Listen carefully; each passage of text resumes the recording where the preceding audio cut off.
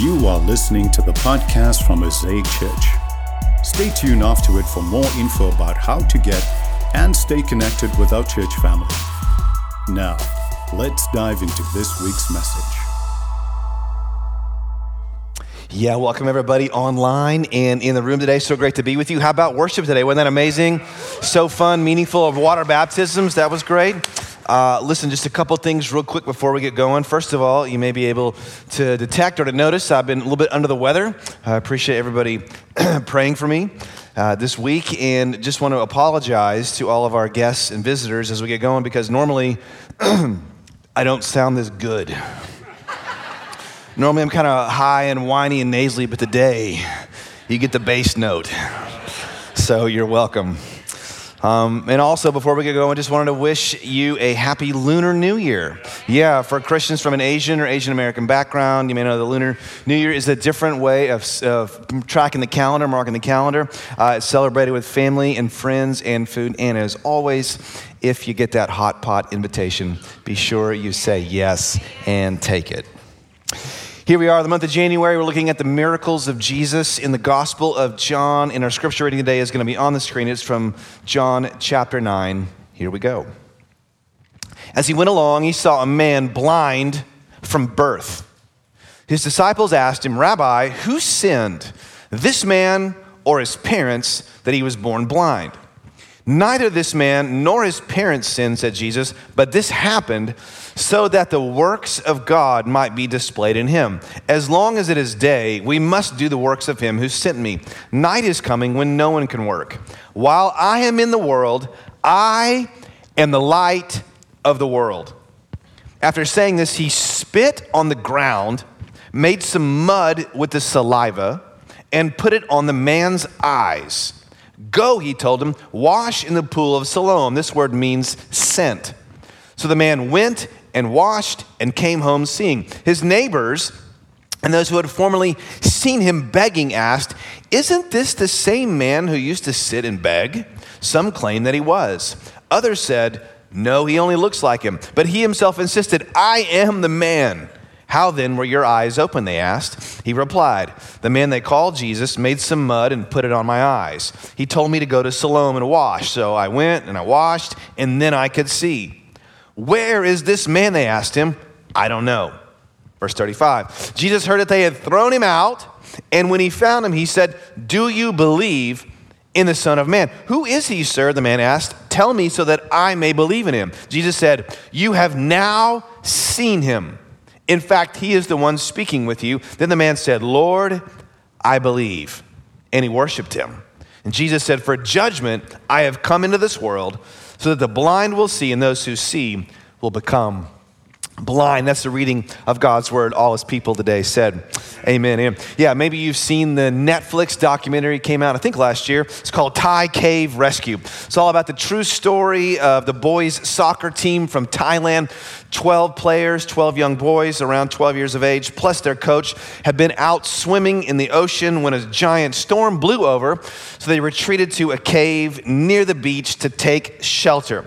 But it kept raining and raining and raining, and the water kept rising and rising and rising. So they went further and further and further back into the cave until they were completely trapped and stuck inside the cave for 2 weeks. And so this international rescue plan was put into place to try to rescue the team. 90 divers from around the world, plus logistics people, plus science people, all coordinated this daring rescue plan to try to save the boys before the caves completely flooded. And one of the rescue divers later described what it was like swimming through the flooded caves underwater. He said it was so dark during the 11-hour one-way journey underwater to swim to find where the team was huddled. He said you could put your hand right in front of your face, but you couldn't see it. You'd be completely unable to see it. He said it didn't matter what he did, he couldn't see his hand. The darkness was so absolute, it was so complete that effectively he was blind. And I want to tell you, that picture of that diver in that moment is a precise description of the human condition that the Bible gives us about who you and I are spiritually.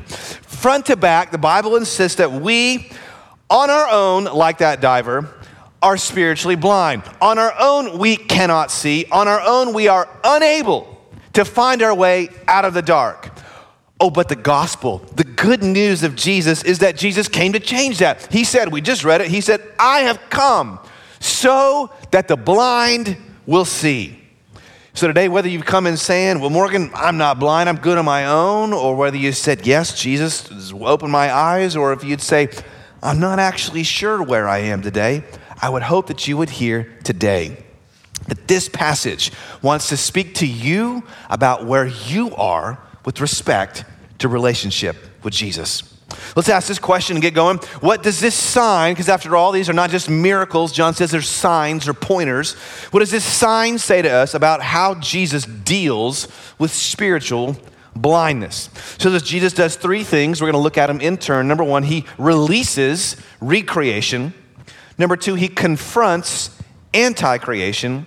And finally, aims us at future new creation. So he releases something, confronts something, and then aims us somewhere. Let's all look at these one by one. Here we go. Number one, Jesus deals with our blindness by releasing recreation. Okay. Over the years, a lot of people have had some problems with this passage, but maybe not for the reason that you might think. Let me give you an example. Probably the most famous and most public person recently who's had a real problem with this passage has been the actor, of all people, Joaquin Phoenix. Yeah, the guy who played the Joker. No joke intended there. Okay.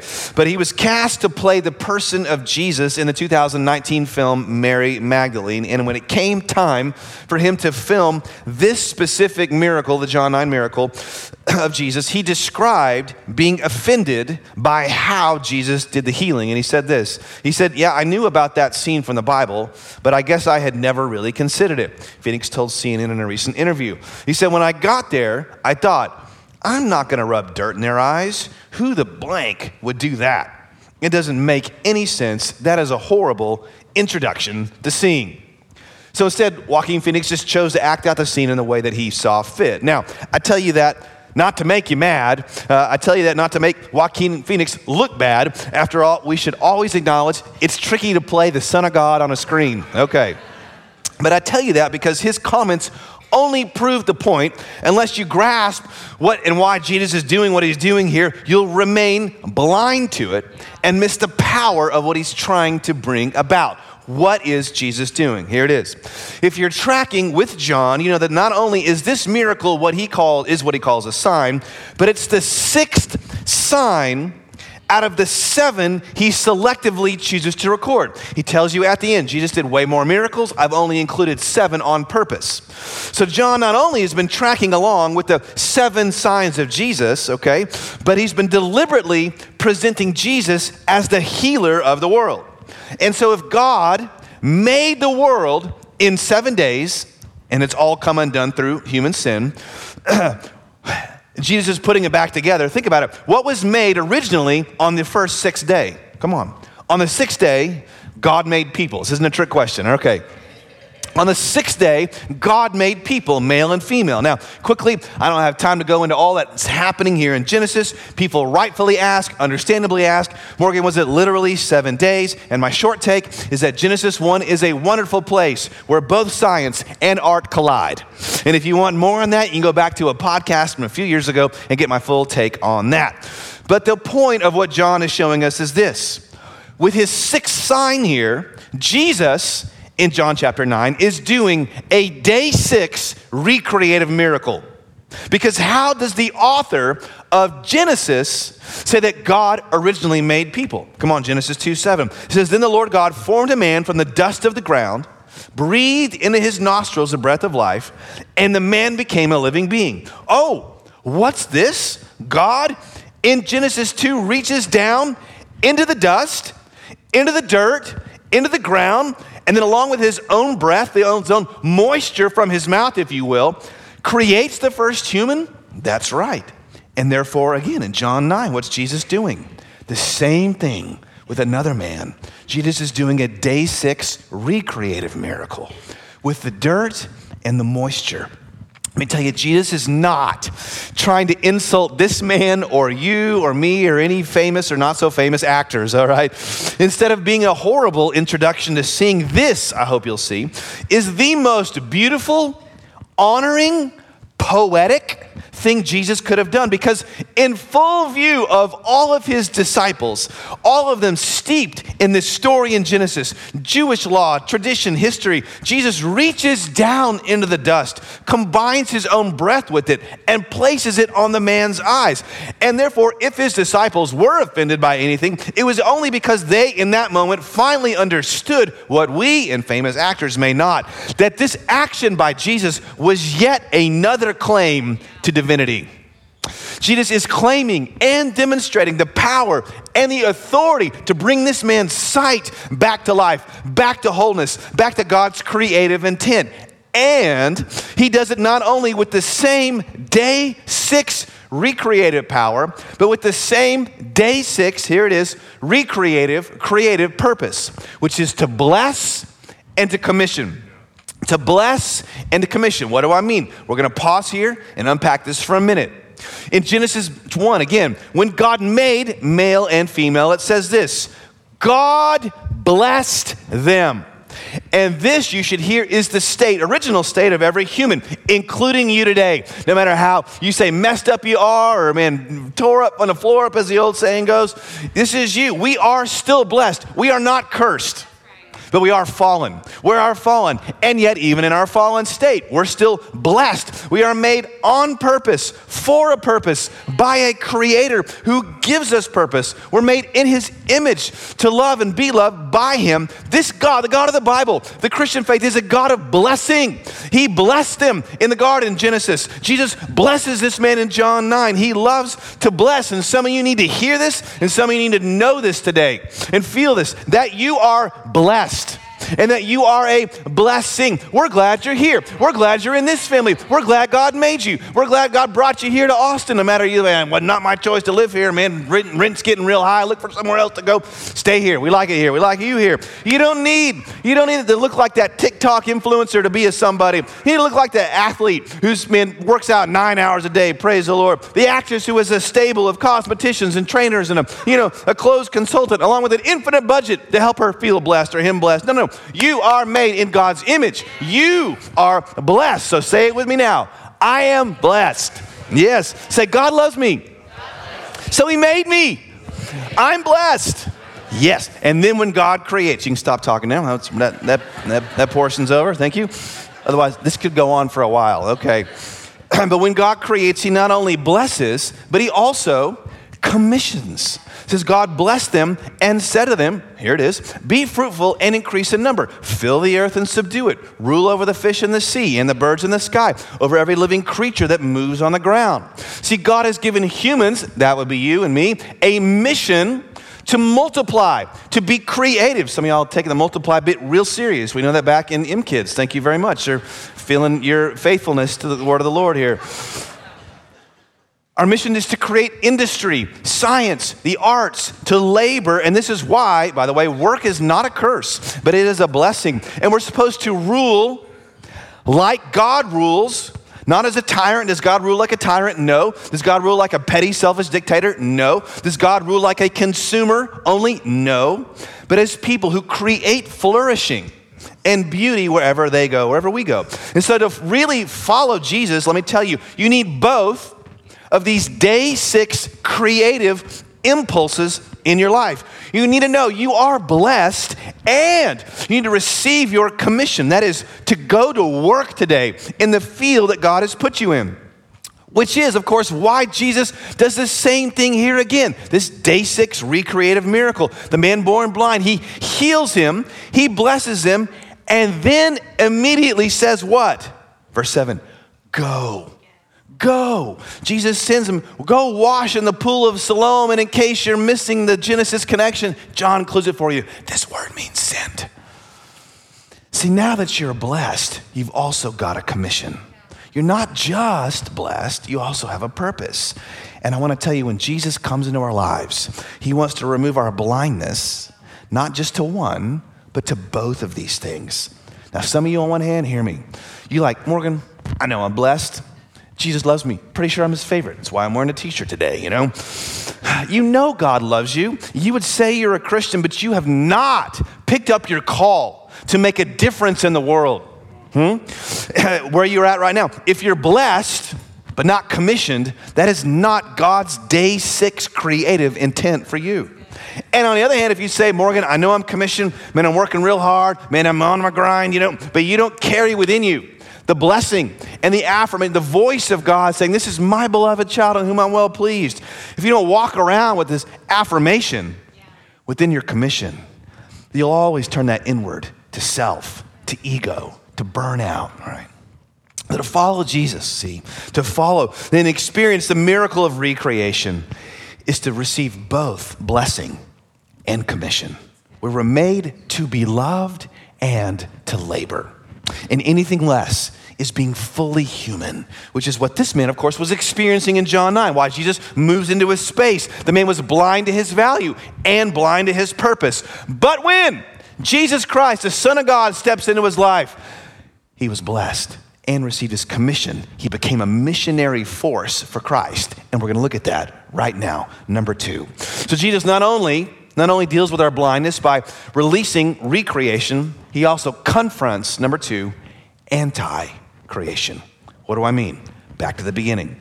This whole story starts when Jesus' disciples ask him a question about the man they meet born blind. Rabbi, it means teacher, who sinned, this man or his parents, that he was born blind? They're reflecting the Jewish belief at that time that in a rational universe, that if you experience negativity of some sort, you must have done something somewhere, somehow. So that's still, of course, the question we seek to ask in our own way today, is it not, when it comes to the problem of pain? Whose fault is it? Why does this stuff happen the way it's happened? Who's at fault for the pain in the world? Jesus says this, verse 3, neither this man nor his parents sinned, but this happened so that the works of God might be displayed in him. He kind of like, I'll hear your question and then I'm going to raise you, And this is a wonderful answer, but it's still a little mysterious. He doesn't really answer directly. Why does Jesus respond like this? Anglican priest and writer Tish Warren, in her book called Prayer in the Night, I think she hits the nail on the head when she says it this way. This is why Jesus answers like he does. She says, one of the reasons the problem of suffering cannot be answered tidily is that pain and brokenness are at their roots anti-rational. Christians understand evil and suffering to be forces of anti-creation. They don't fit in the realm of reason and order because they frustrate reason and disintegrate order. If there were a neat rationale for pain, it would necessarily fit somewhere in the order of the cosmos. But the early church's understanding of suffering and evil was that they were an absurd and inexplicable abnormality, a gross absence of the good and the true. Okay, she's saying, listen, suffering, pain, brokenness, they're anti-rational. They don't fit in the world, and because they don't fit, they're kind of like sand poured in your gas tank.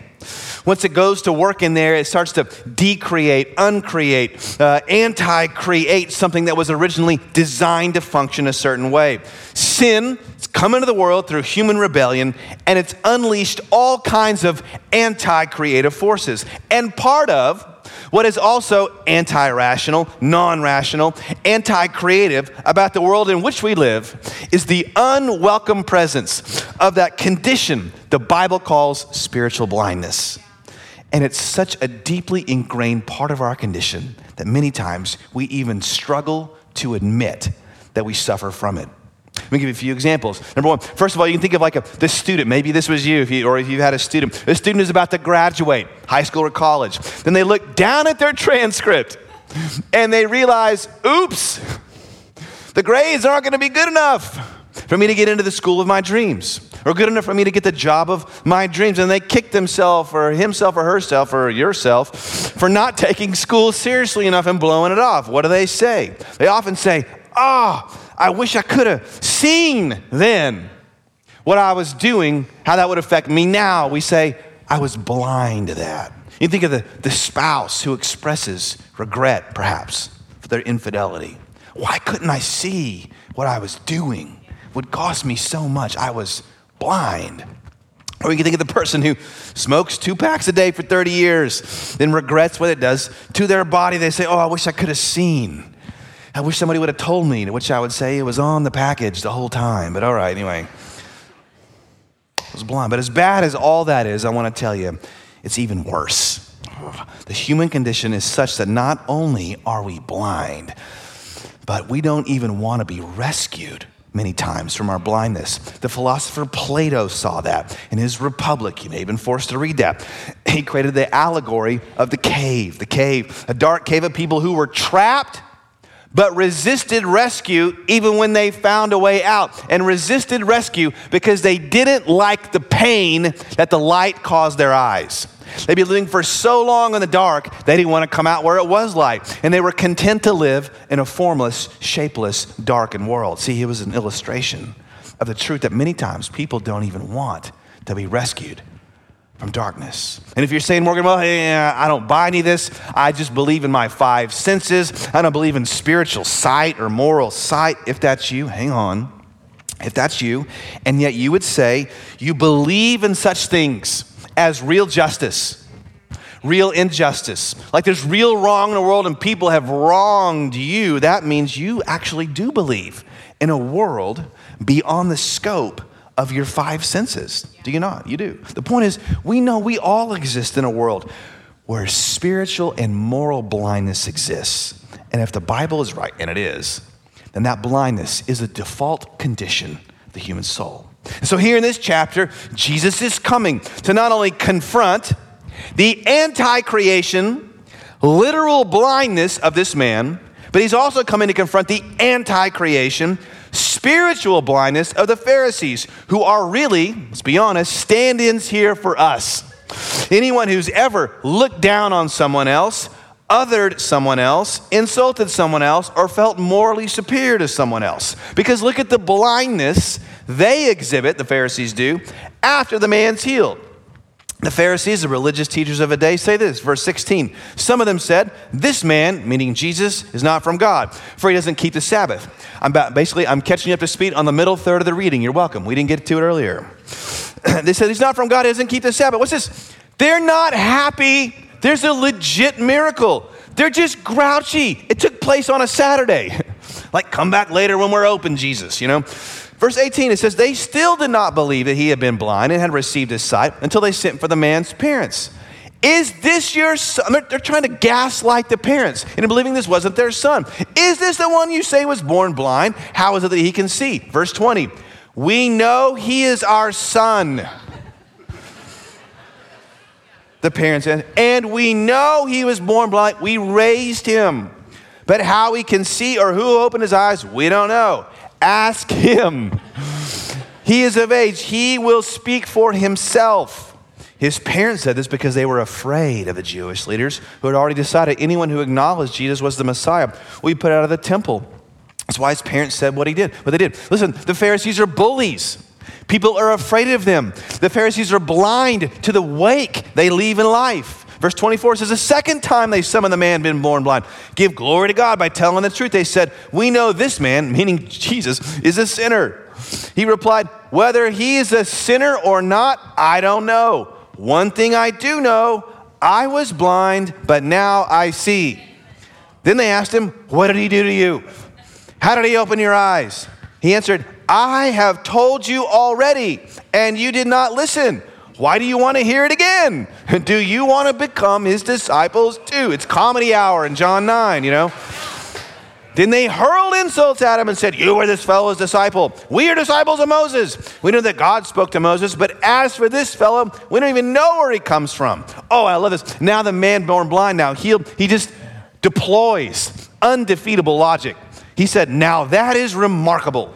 You don't know where he comes from, yet he opened my eyes. We know that God does not listen to sinners. He listens to the godly person who does his will. Nobody has ever heard of opening the eyes of a man born blind. If this man were not from God, he can do nothing. To which they replied, you were steeped in sin at birth. How dare you lecture us? And they threw him out. They gaslight, blind to their own wake, blind to logic. They're not reasonable, rational. They refuse to see all that the healing of this man's physical blindness does is expose the Pharisees' spiritual blindness.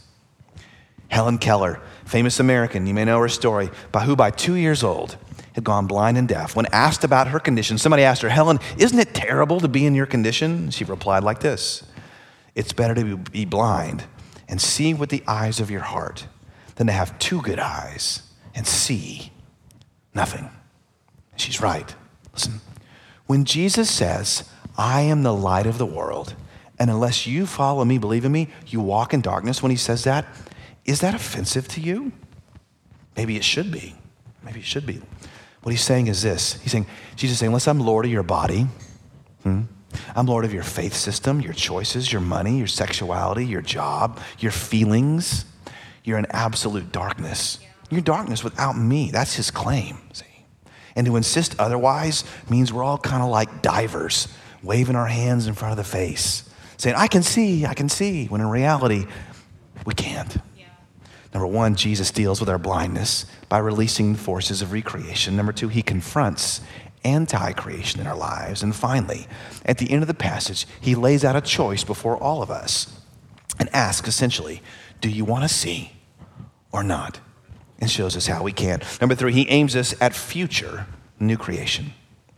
At the end of the passage, Jesus does something remarkable. He actually points us towards the world to come in order to move our hearts and minds to receive him. Here's what he says, verse 39, the whole thing concludes. He says, for judgment, I have come into this world so that the blind will see and those who see will become blind. So he's describing the reversal that not only takes place right now, but a reversal in the life to come. This is a brilliant statement on these two levels. First level, he's saying this: at the final judgment, after all perfect and righteous judgment have been made, after Jesus has judged the world and purged the world of all evil, that was his claim, those who were blind, physically blind, and did not have sight in this life, they will be granted their sight in the life to come. The new creation will take over, as Isaiah prophesied. The revelator in John said, new heavens, new earth, new bodies, perfectly restored. The way things should be, they will be. At my judgment, Jesus says, when all anti-creation is gone away, the blind will see. That's good news. And his judgment, his dealing with evil will bring that about. But second, at the judgment seat of Christ, and by the way, let me just pause and say this, you actually want a God who says he'll judge. You don't want a God who overlooks the real abuse done in this life. You don't want a God who overlooks dictators and liars. You want that. You want real evil to get what it deserves. So to affirm God as judge is to affirm something our hearts desperately really want. The problem is, of course, we don't also want to admit that we're also in need of judgment, deserving of judgment, that we're all abusers in our own way, at least towards our own selves. We don't admit we're also little dictators, pretty little liars, like the TV show says. But second, at the judgment seat of Christ, a second kind of blindness will be removed. It was those who could not and would not see that Jesus was the light of the world. The spiritually blind, he's saying, will see. Every eye will see. The Bible calls it the day of the Lord. Every knee will bow. Every tongue will receive what it deserves for either loving the light or loving the darkness. See, Jesus points us to the future new creation of all things and claims we will meet him either in this life or the life to come. So how can we receive our sight now and allow Jesus to be light in our lives? Again, back to the beginning. In the story of those Thai cave divers, when those divers took the boys, when they rescued them from the caves, you know what they had to do to them? It was remarkable. They had to handcuff the boys, heavily sedate them, and attach them to their own body so they wouldn't resist the rescue when they were taken out of the cave, out of the water, and up and out into light and life. In other words, the boys had to trust there was one way out, and that was through the way of surrender. There was a kind of exclusive salvation offered to them, and to take it, they had to relinquish control of finding the way out on their own. They had to allow someone from outside their world to come in and meet them and take them out. And they did that. In other words, in a way, can you see, it was their own humility that opened the door to salvation. which is just like this story here. The humble man, born blind, is rescued. The proud Pharisees remain trapped in the dark in their own cave. You say, Morgan, how could my heart trust this Jesus? Here's how. One of those Thai divers, a man from Thailand, a diver, who went under to rescue the boys, sadly died himself. He made it to the boys to deliver the oxygen canisters to help keep them breathing. He delivered the canisters, but on the way back, he ran out of air and suffocated and drowned. Every single one of the boys made it, but he didn't. He gave his life for them. And Jesus is like that, of course, except far, far greater. He came to us to bring salvation, rescue out of the dark, but we didn't welcome him. No, we rejected him and we put him to death, and he was drowned under the weight of all of our darkness. And our hearts can trust him when we realize that even in spite of our rejecting him, he still swam across an ocean, came across the cosmos to come get us. That is love. That is grace. Will you trust him today? Like the hymn says, amazing grace, how sweet the sound that saved a wretch like me. I once was lost, but now I'm found. Come on. I was blind, but now I see. Let me take a moment and pray for us, and Pastor Corey will come and close. Lord, I pray in Jesus' name today that some of us, perhaps even for the first time, we may not even walked in here today knowing what we're going to hear or sing or experience. Lord, but somehow you've moved. That's what you do. You come into a place and you open eyes. Even on a day we don't expect it. Like this man in the story, you're still doing it today. Lord, I pray no matter where we are, no matter where we've been, we'd say yes to you.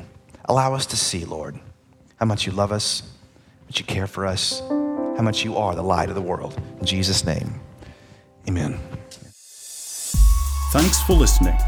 For more info about how to get and stay connected to Mosaic Church, please visit us online at www.mosaicchurchaustin.com or download our app from your app store.